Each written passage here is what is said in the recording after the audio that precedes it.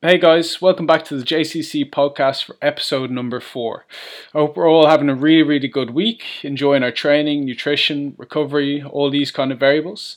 And that really leads me to the point or the note of the podcast today, or the topic of the podcast today is going to be on training and program design and creating an optimal program that gives you the most opportunity to build as much muscle tissue as possible in the shortest time frame while taking health and injury reduction into play.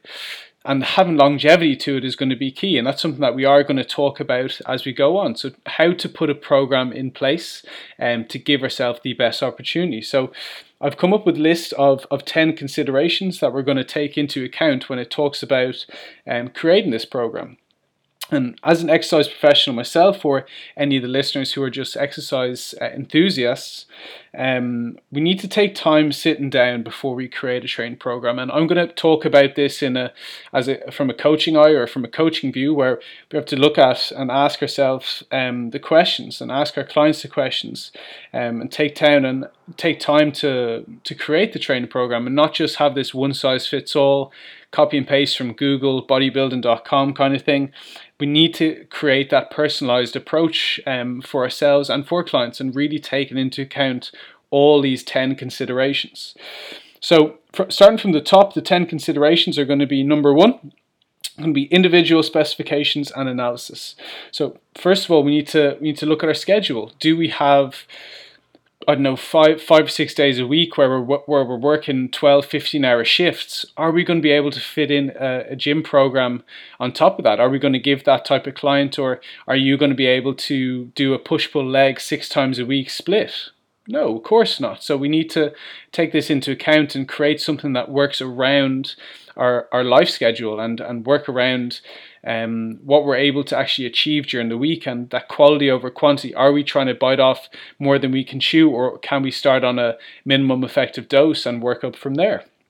So the program will always have to work around schedules and what we can actually fit in.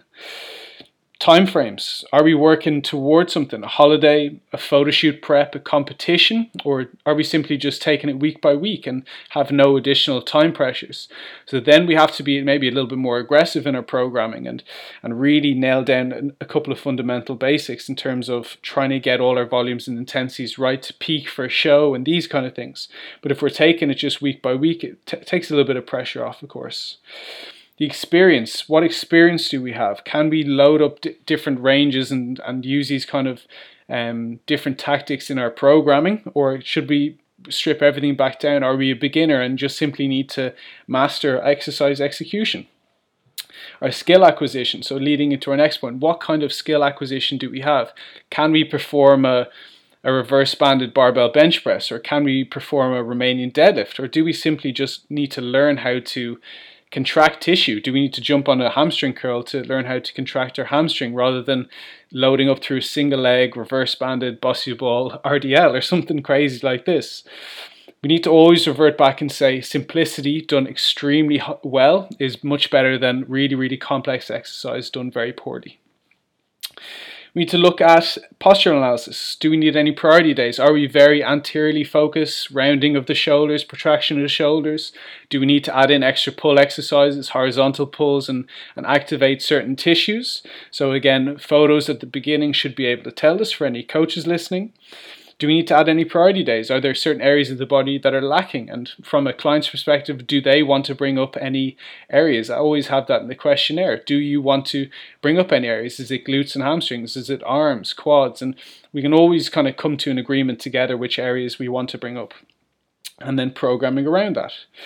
Do you have any injuries, weaknesses, poor mobilization, poor stability? All these factors have to come in. Do we have extremely bad ankle mobility, which doesn't allow us to actually drive that knee over the toe and get more dorsiflexion, which is going to allow more knee flexion, therefore utilize our quad?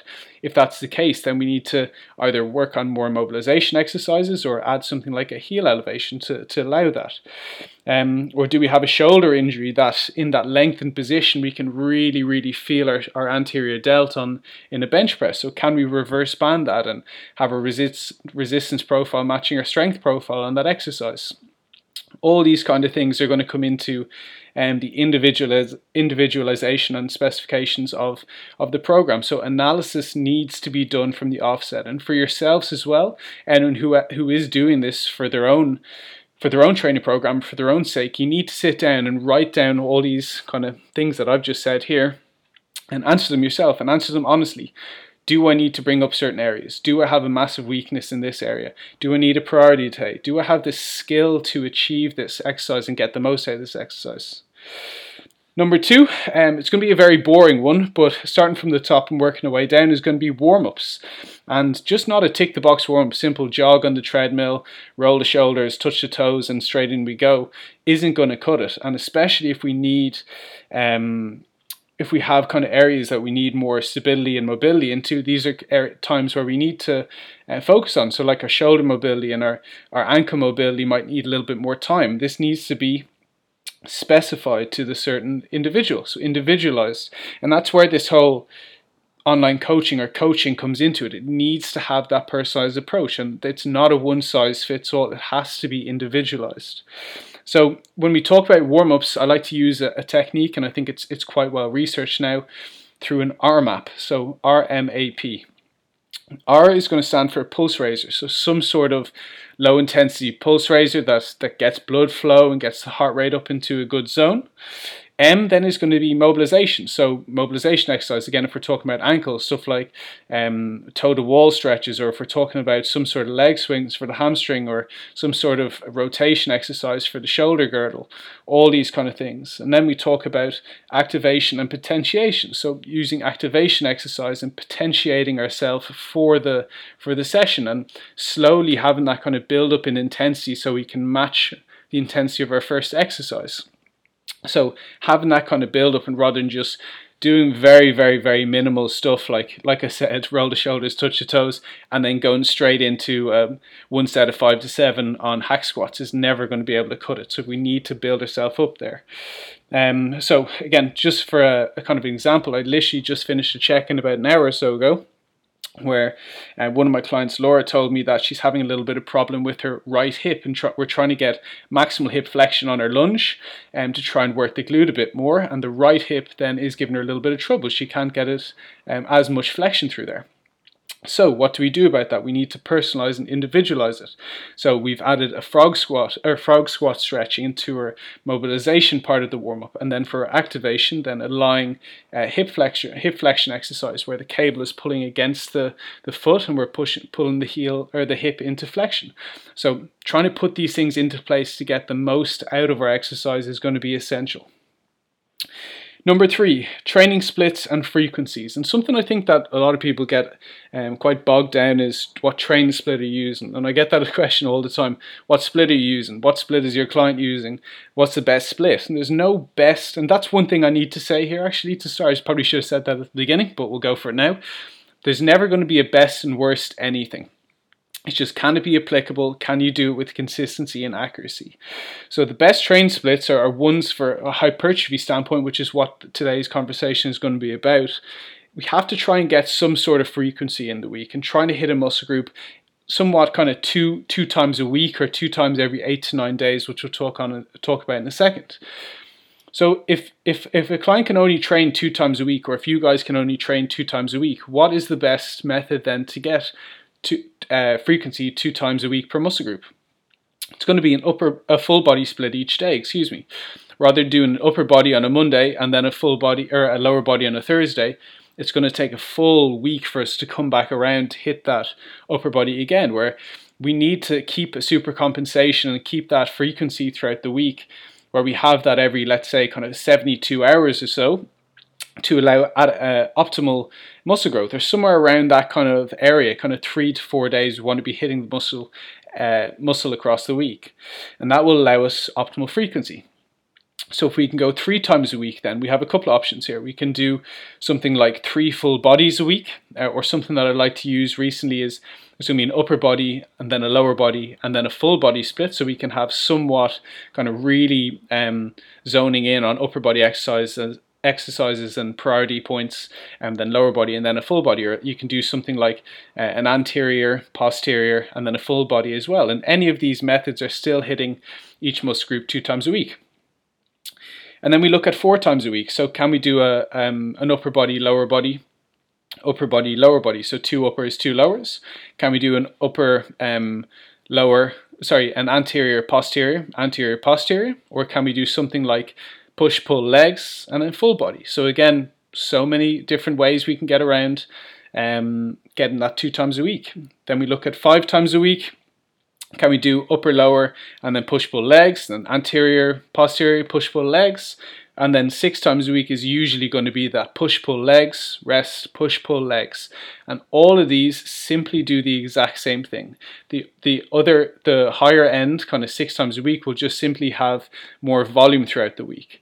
But as we go on, we know that volume isn't going to be the main driver for hypertrophy. It's going to be the intensity that we can bring. So it's somewhat irrelevant if we have insane amounts of volume. So simply doing maybe 2, 3, 4 at a really, really high level, 2, 3, 4 days that is, at an extremely high level with significant intensity is going to elicit far higher and far superior results than 6, 7 times a week where we have really poor sessions at very poor quality. So less is more in terms of this. And then we look at priority days. And something I use a lot with more kind of advanced clients or clients where we really feel need a priority day. So if you come to me for coaching and we have a look at our physique and the physique analysis at the beginning, and we see, you know what, our quads are just really, really, really underdeveloped and we need to bring them up. Can we have a higher shift to that? Or else do we have the posterior is much, much weaker than our anterior? Then can we put in a posterior day? Are our delts and arms much smaller in our upper body than our chest and back? Then can we have a delts and arms priority day? And it's, when you kind of break it down, it's as simple as saying, what are our weak points? Can we give those weak points a day to themselves? Or simply arms. Can we just train arms by themselves? And when we look back at that, what's wrong with doing that? And just taking that day to add in, it's going to be very, very low taxing on the nervous system. Fatigue is going to be quite low, so we can probably have 1 day recovery after that and get straight back into our program. But it gives us a time to devote time to our priority days, and I think that that's something that you guys can take away, that if you do have a lagging body part, it's something that you can easily implement and put into your program. And during those days as well, one thing I wanted to say was, we don't need to have a 7-day week. And I know this might sound funny, but what I run with clients, especially with priority days, is 8 or 9 day weeks. And it doesn't have to be Monday to Monday. I have to get this exercise done, or I have to get this day in. Whereas maybe actually taking an extra recovery day is going to allow you to train at much higher intensity. Therefore, you can elicit a far, far superior stimulus through that. So taking the extra day recovery where you could do, let's say, Mondays upper, Tuesdays lower, then Wednesdays rest, then Thursdays an upper, then Fridays a lower, then Saturdays rest, maybe a priority day on the Sunday, and then you have a rest on a Monday, and then you get back into it on Tuesday. So that's an 8-day week. Or can we put an extra recovery day in between an upper and a lower and create a 9-day week? And that is still it doesn't have to be done in 7 days. As long as we're kind of getting in and around during those kind of 8 or 9 days, we're going to be in a really, really good place. So volumes and intensities. And again, something I think that we do get bogged down in a good bit is talking about this. And this is going to be number 4. So we look at the maximum recoverable volume and the minimum effective dose. So when we look at volume and intensity, the phrase comes to mind, and I talk about this a lot on social media, intensity builds density. So that phrase gets thrown around a lot, and for good reason, because it's our ability to bring intensity to sessions, to load as heavy as we possibly can in our given rep ranges, rather than doing just excessive amounts of volume. And I used to be doing crazy amounts of volume. I used to, after every single session, go in and do 4, 5, 6 sets of bicep curls just to make my arms grow. But if I could tell myself that now, if I could just say, why don't you just do one or two extremely good sets with a much, much heavier weight and really load that up, rather than doing something that I like to call junk volume. So junk volume is just going to be something like jumping onto a set and just doing, let's say for a hack squat, and doing 4 sets of 10 to 12 reps. Let's say we do that with 60 kilos on the hack squat. Why don't we, instead of doing that, we set 2 sets and we do 1 set at, like, let's say 6 to 8 reps with, let's say 80 or 90 kilos, and then 1 back off then at 10 to 12 or 12 to 15 sets. So we've done less in the gym in terms of our overall volume, but our intensity has gone up tenfold. So there's no doubt that by that 4th set of hack squat, you're fried, you can barely catch your breath, you're jumping in, and you're just doing the set because it says it on the program. Whereas if we simply take a step back and say, can we do less here and do it at a much, much higher intensity, so less volume and higher intensity, and get rid of this junk volume, it's going to elicit a far, far superior result again, same as that one.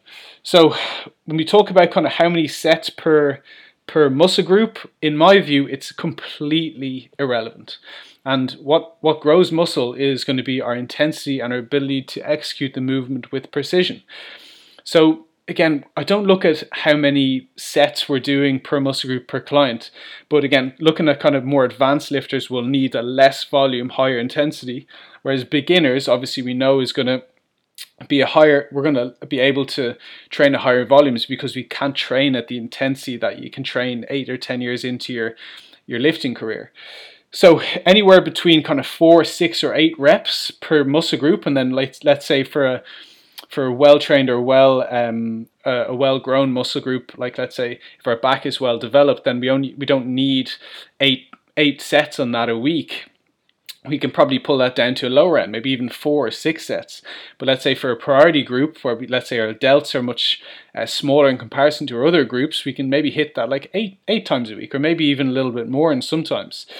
But then for a beginner, we probably look for a little bit higher volume because we probably can't work the intensities at 1 or 2 sets. And I program sometimes 1 or 2 sets with clients, and I rarely give kind of 3 unless it's really needed. Definitely not ever 4 into sets, but we know that the beginners probably need that adaptation, or that kind of stimulus. The stimulus to elicit an adaptation. So less is more is the key on that one, and intensity over volume all day. Number 5 then is going to be hitting all phases of the spectrum of hypertrophy.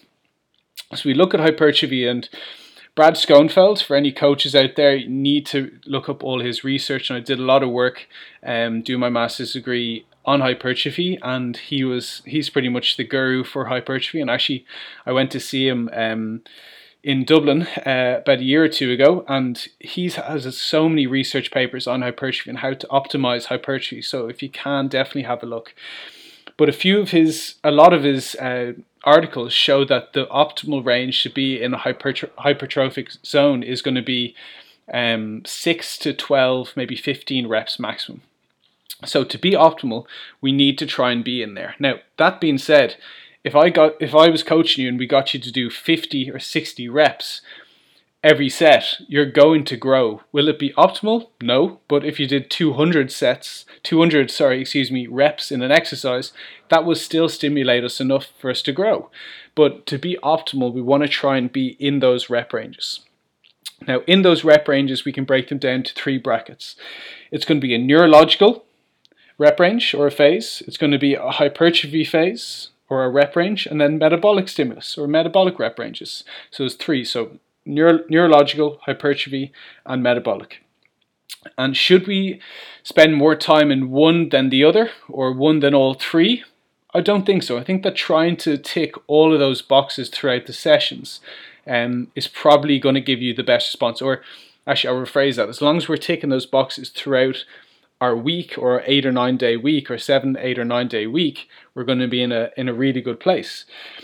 Neurological sets are things like 6 to 8 rep range, much heavier load, much higher intensity, lesser volume, and creating a really hard, heavy set and getting a real heavy neurological demand, which in turn, though, is obviously going to create a much higher fatigue to our nervous system.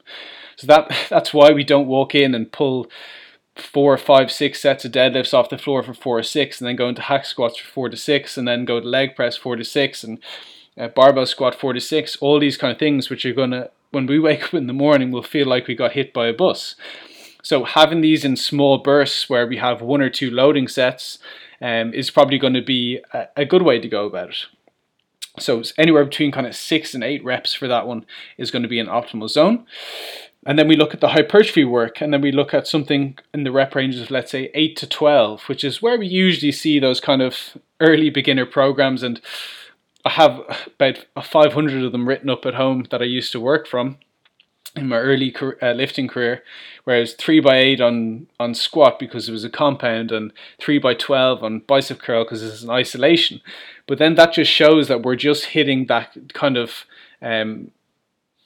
more so the kind of metabolic work for isolation exercise, but that still doesn't hit that neurological end. So we need to try and make sure that we hit all boxes across the week. And then we look at some more metabolic work, so also known as kind of pump work.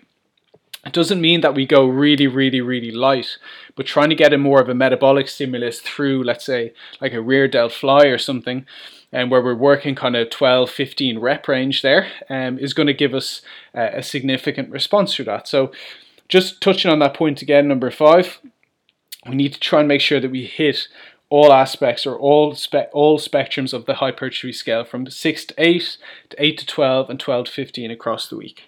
And then Brad Schoenfeld, I'd advise you go and read his papers. Number 6, exercise selection. Really, really, really important in terms of what angles are we working with, what ranges and lengths are we working with. And then literally just thinking, what exercise will improve this muscle tissue or will grow this muscle tissue? And we think of the squat being a massive, massive movement that's going to grow our quads the most. When we look at the exercise, then how much knee flexion are we actually getting? How much knee extension then from that knee flexion are we getting? What length is the quad getting into?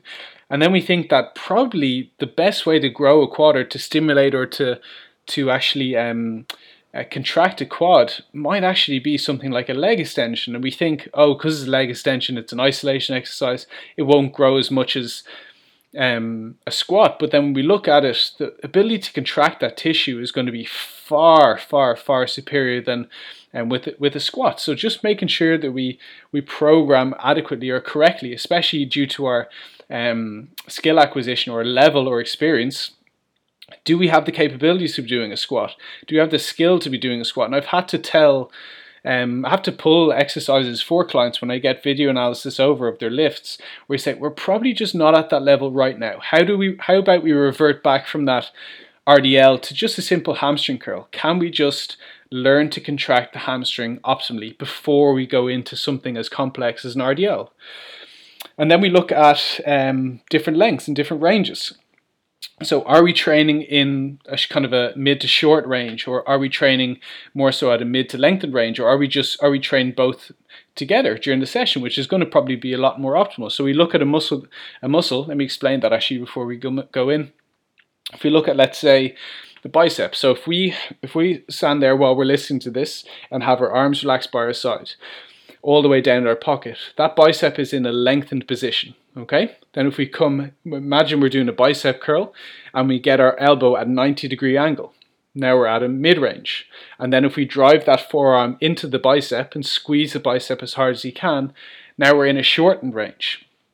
So now we have 3 different ranges that the bicep can get into. And are we training them to make each part significantly harder? So are we putting the shoulder into flexion extension first of all, or are we training at training at different ranges? So a nice one to think of as well, probably one of the easier ones, is going to be the hamstring. So if we talk about an RDL, so the RDL is a massively lengthening exercise. So it's the toughest in the lengthened position. So as we come down through the eccentric, we lengthen the hamstring and we stretch that RDL, or a stiff leg deadlift if you like as well. So Romanian deadlift is an RDL. We stretch into that lengthened position, so we've lengthened the hamstring, and it's the toughest in the lengthened position.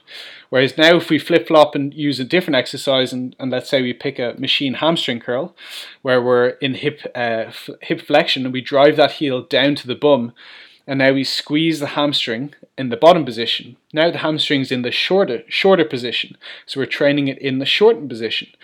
And then let's say for upper body, then if we talk about like the pec, if we talk about a bench press, we're going to be working more so in that kind of mid to lengthened range. So when that barbell comes down to the chest, we're lengthening in that lengthened to mid range. We're going to be working more in that range than the shortened range. And then the opposite to that would be, let's say, we do a pec deck, let's say, and we drive the elbow across the pec and really shorten that pec. And now the toughest part of the exercise is in the shortened position. So we need to make sure that we don't train, if we're doing, let's say, we're trying to work our pec across the week and we do all our work in the mid to lengthened position, then we're missing a big chunk of the pie here that we can potentially program in. So that's a positive. So making sure that we definitely train in all ranges and all lengths. And then looking back at kind of where we want to prioritize as well, can we work, like, let's say, talking about pec, I always get asked this, how do I work my inner upper chest? And then can we specifically do that? And probably the exercise that comes to mind is maybe like where you're on an incline plate loaded press, and then you lean to, or you turn to one side. And I'm sure a lot of people and a lot of listeners are doing this because I've done it myself. You turn to one side and then you press across the body, so you're pressing almost perpendicular to you looking out in front. And you really feel that upper inner pec work, and you get that internal feel. But then we look back and how much load is on that machine. And then we look at probably, 5-10 kilos, 15 kilos maybe. And then what if we say, okay, what if we just do a normal incline plate loader press? Now can we get 30, 40, 50 kilos on and do that? Which one do you think is going to create more muscle growth? Of course, the one where we have a much higher stimulus, i.e. the incline plate loaded, rather than turning to the side. Now, it might not get that insane internal feel, that burning sensation in the upper inner pec, but the muscle works as a unit. Like, still when you're doing an incline press, you're going to be working your decline fibers, because maybe it's 70% more fibers in that upper pec, but 30% is still working in that lower pec. So trying to just be clever in terms that don't waste, again, junk volume on doing these exercises where you, let's say, do a leg extension where you externally rotate your hip so that you work the inner sweep or the inner part of the quad. Because what load are we doing? We're doing 25 kilos on that. Whereas if we just keep alignment nice and straight and we do it, then we can do 60 kilos, which is going to significantly increase tissue. So just being clever in our exercise selection there. Number 7, exercise order. Something that's really important, and what I used to do was I used to walk straight into the gym, no warm up at all, straight into barbell and just squat. Just put 20 on each side, squat, another 20 on each side, squat, and just keep going. And the first kind of your heavy set, let's say if my PB was 100 kilos on squat, the first set I do is going to feel really, really, really tough, and I can only get 5 reps. And then the second set I do, I can get 7 reps. Third set, 8, and then fourth set, 10.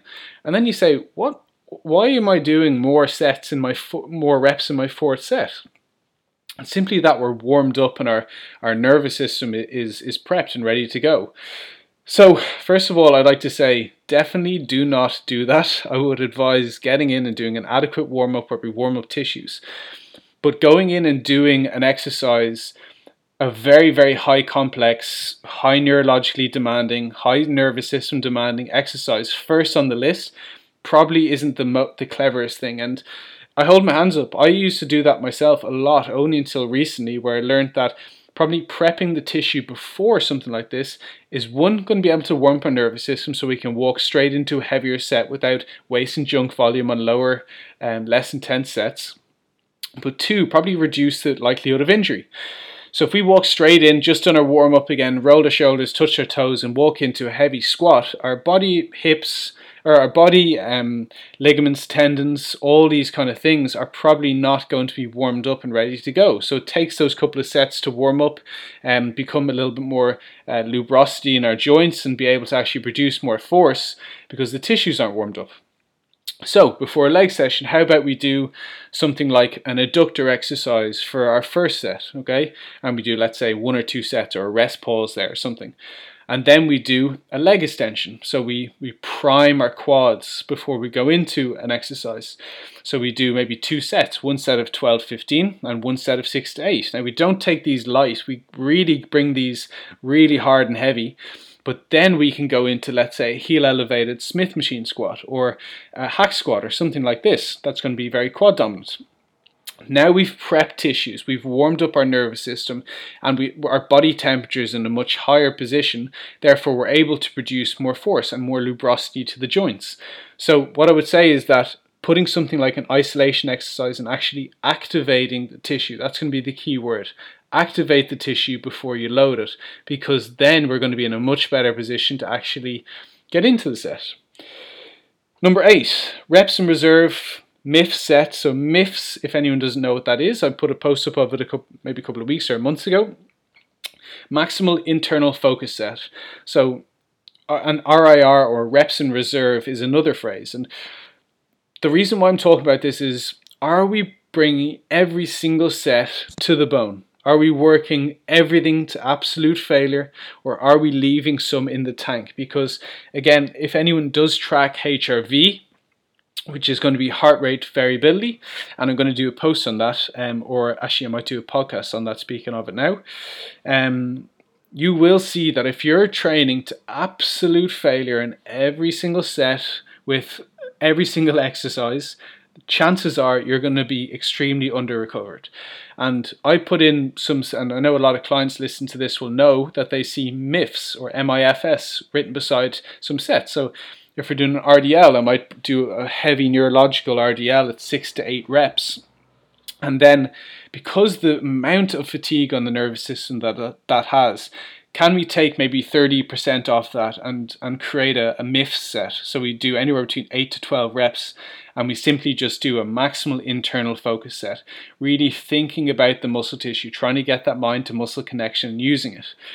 And the other one will be, let's say if we're doing a pull-up. So if we do a pull-up with the first set we do, like let's say we have two sets, we'll call it 3 sets, okay? And we have 3 sets of 8 reps. If we bring that first one to absolute failure, what is the likelihood of us being able to do the next set? Or even, let's call it, if we have a set of 8, a set of 6 and a set of 4 then, or 3 sets of 5 or something like this, we're never going to be able to reproduce the effort from that first set. So can we leave a few reps in reserve? So let's say we have 3 sets of pull-ups with 2 reps in reserve in the first 2 sets, and then a max out all effort in the last one, and just simply reserving some energy so we don't absolutely hammer ourselves, and then our HRV will drop through the floor, and our recoverability is going to be very, very low. And I say this to a lot of clients, it's all a game of recoverability.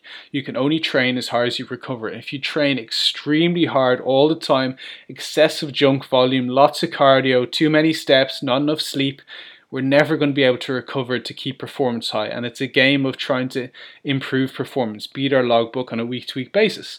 And if we can't do that, then we're never going to grow sufficient tissue. Number 9, program hopping, something that I think a lot of people need to hear about. I've run programs for 8, 9, 10, 12 months into the floor, progressed everything I could possibly have. That's what needs to be done. Because if we're doing, let's say for a lower body exercise, 1 week we're doing front squats, next week we're doing leg press, next week we're doing hack squat, then next week we're doing overhead squat or back squat, all these Smith machine squat, all these different exercises, we're never going to be able to get familiarization. We're never going to be able to get the logbook moving in the right direction. So again, at the very beginning, trying to put a plan in place. Now, the plan might change and we might have to change a couple of variables in it, but having something in place and rinsing it dry, and something that a lot of clients will know, rinse and repeat. Just have that same program, rinse it off, repeat it, progress it, and repeat. Okay, every single time we walk in the gym, we know what exercise is coming up. We know what our logbook has said load wise. We know how to execute it. We know how to kind of push our energy levels throughout the session, because we know then, oh, I need to hold, I don't want to work this exercise to the bone, because if I do my pull-ups to the bone, I know I have chest supported row in 2 exercises, and that means that I'm going to be severely fatigued for that and I won't be able to progress that one. So program hopping is something that I really advise not doing. So trying to create something, make a perfect program for you, yourself, or your client, and set it in stone, progress it until it can progress no more, and then you can change it. And touching on that point is, I like to use kind of a 3 strikes and you're out.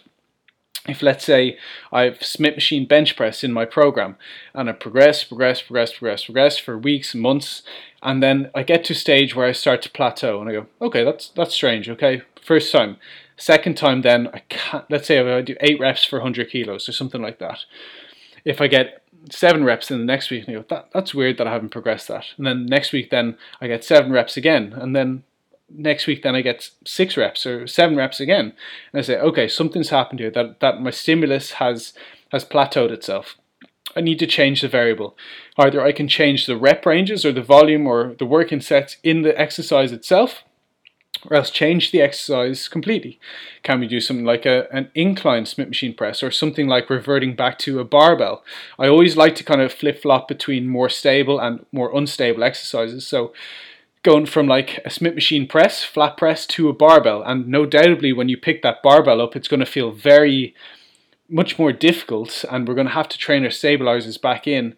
But let's say if we do 80 kilos on that barbell then for our first week at 8 reps, then next week we're definitely going to be able to get a lot more than that, and the weekend after, and the week after, and then you've created a progressive cycle again, and then you rinse that dry until you feel and that's done, and then you revert back to the Smith machine, and just trying to revert back and forth and using that 3 strikes and you're out rule. So those are kind of 9 of the points. The last one, and probably the most important point, is going to be number 10, and that's adherence.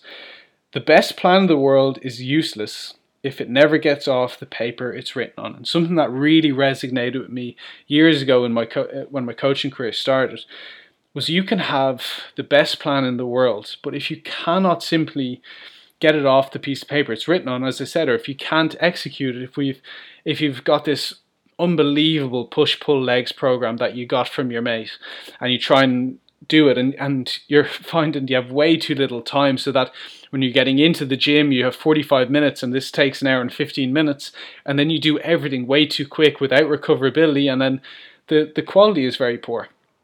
Or some other variables, but that's usually the case, not having enough time.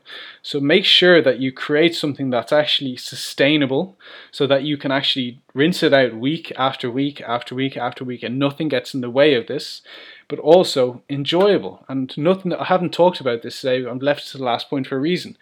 Are you doing exercises that you hate? And the one that always comes to mind, if anyone wrote me a program where I saw there was an upright row in it, I'd have to send it back to them and say, no, there's no way I can do it. The upright row for me, for some reason, feels really uncomfortable. I just hate doing it. I hate the feeling of it. I hate the way it works. I hate the contractions that I can get. I just cannot connect with it. So I never do it. Are your programs filled with these exercises? Do you hate deadlifting? Then why do you deadlift? Because if someone deadlifts and has an unbelievably good back, you don't have to deadlift as well. So trying to find something that is sustainable, has a high enjoyment factor, and that you can consistently do it week after week after week, progressing, is going to be the key for adherence. So those are my 10 top tips for creating a training program or a program design. Last thing I want to say is, all exercises in the book, so squat, leg press, leg extension, all these things are simple tools. It's the intensity, the accuracy, and the consistency that you can bring that creates a good or bad exercise program. And that good program will allow you to build significant muscle tissue over a long period of time, which is exactly how we started off the podcast. So those exercises, whatever works for you might not work for someone else. They're simple tools. Can you just relentlessly progress them with absolute accuracy and precision week after week? If so, then my best bet is that you are going to grow some significant tissue. So with that said, that's going to bring this podcast to a close. I hope you really enjoyed this one. It's a topic that I've been wanting to do for quite a while.